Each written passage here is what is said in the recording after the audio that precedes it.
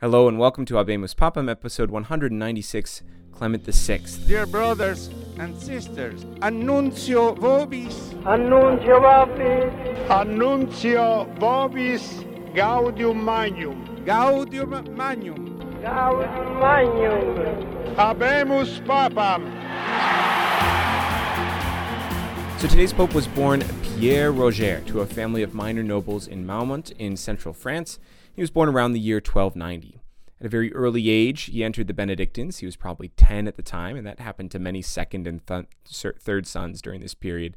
His abbot recognized, however, how gifted he was intellectually, and he sent him when he was around 16 to study at the University of Paris, where he spent over a decade, both as a student and a teacher. Now, he was renowned for his theological knowledge and his speaking ability, and he's one of the first theologians that we would call specifically a Thomist. He spent a lot of time studying the works of St. Thomas Aquinas, which at the time wasn't the normal course of study. As a theologian, he was given his degree directly from John the 22nd as a special mark of distinction and favor. Now, he found particular favor with the King of France, Philip IV, and I think it might be time just to check back in with the French kings while we're at this point, just to give a sense of kind of what's going on in the broader European context and what's going to dominate our story for the next couple episodes. So King Philip IV succeeded his first cousin, Charles IV, who didn't have any male children. But at the same time he was succeeding to the throne, the English king, Edward III, claimed the throne of France. Now, he was actually more closely related to Charles IV. He was his nephew, but it was through a female line. And the resulting conflict became what we know to history as the 100 Years' War. And I bring this up because not only is the papacy situated in France, which is one of the two combatants during the 100 Years' War, but also because a lot of papal diplomacy is going to be occupied with trying to bring peace between England and France over the next century. But that war won't start until 1337, and right now we're still in 1328.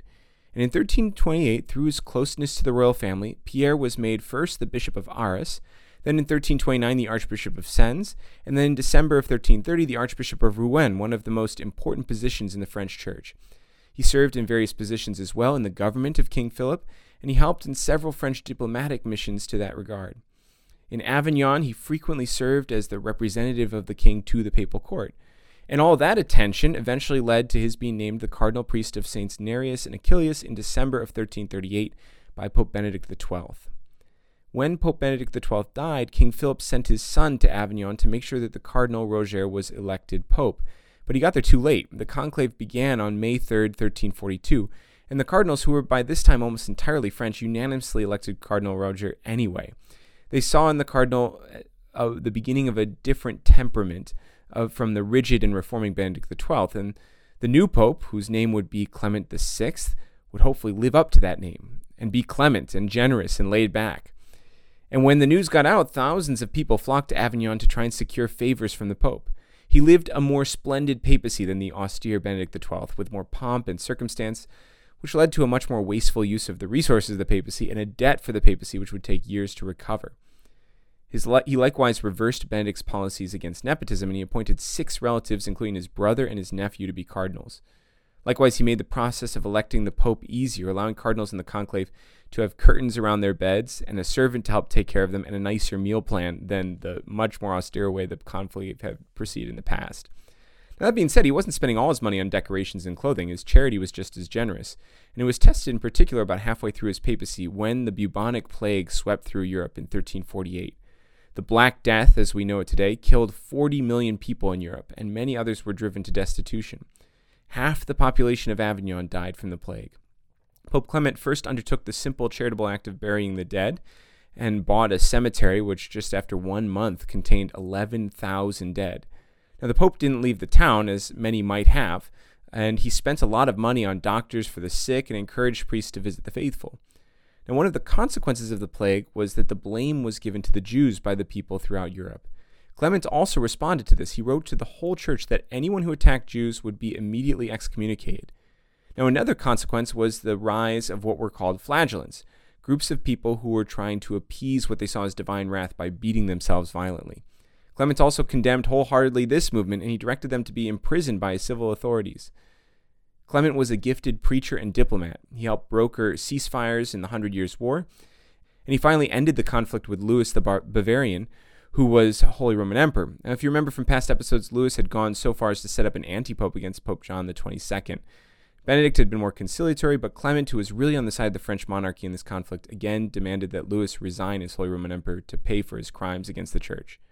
And then Louis suddenly died while hunting bears in October of 1347. So Clement, at all this time, had been supporting Louis's rival, Charles IV of Luxembourg. So when Louis died, the way was cleared for Charles's candidacy to the Holy Roman Empire. Now, the problem was Charles didn't want to be Holy Roman Emperor, just king in Germany. And the Pope, in fact, invited him to go to Rome to be crowned, but he didn't want to do it. The Pope's looser policy prompted some severe criticism and backlash. For one, it was whispered widely that Clement was not chaste, but was having affairs with various women. This may just be propaganda, but several sources, including St. Bridget of Sweden and the Italian poet Petrarch, mention this. For certain, there was a greater moral looseness amongst the various courtiers in Avignon. Now, the Italians in general were getting sick of the Avignon papacy, and in 1343 they sent a delegation demanding that the Pope return to Rome. Clement didn't do it, of course, but we still have time to wait for that. But there was a real animosity growing, which will come to fruition soon enough.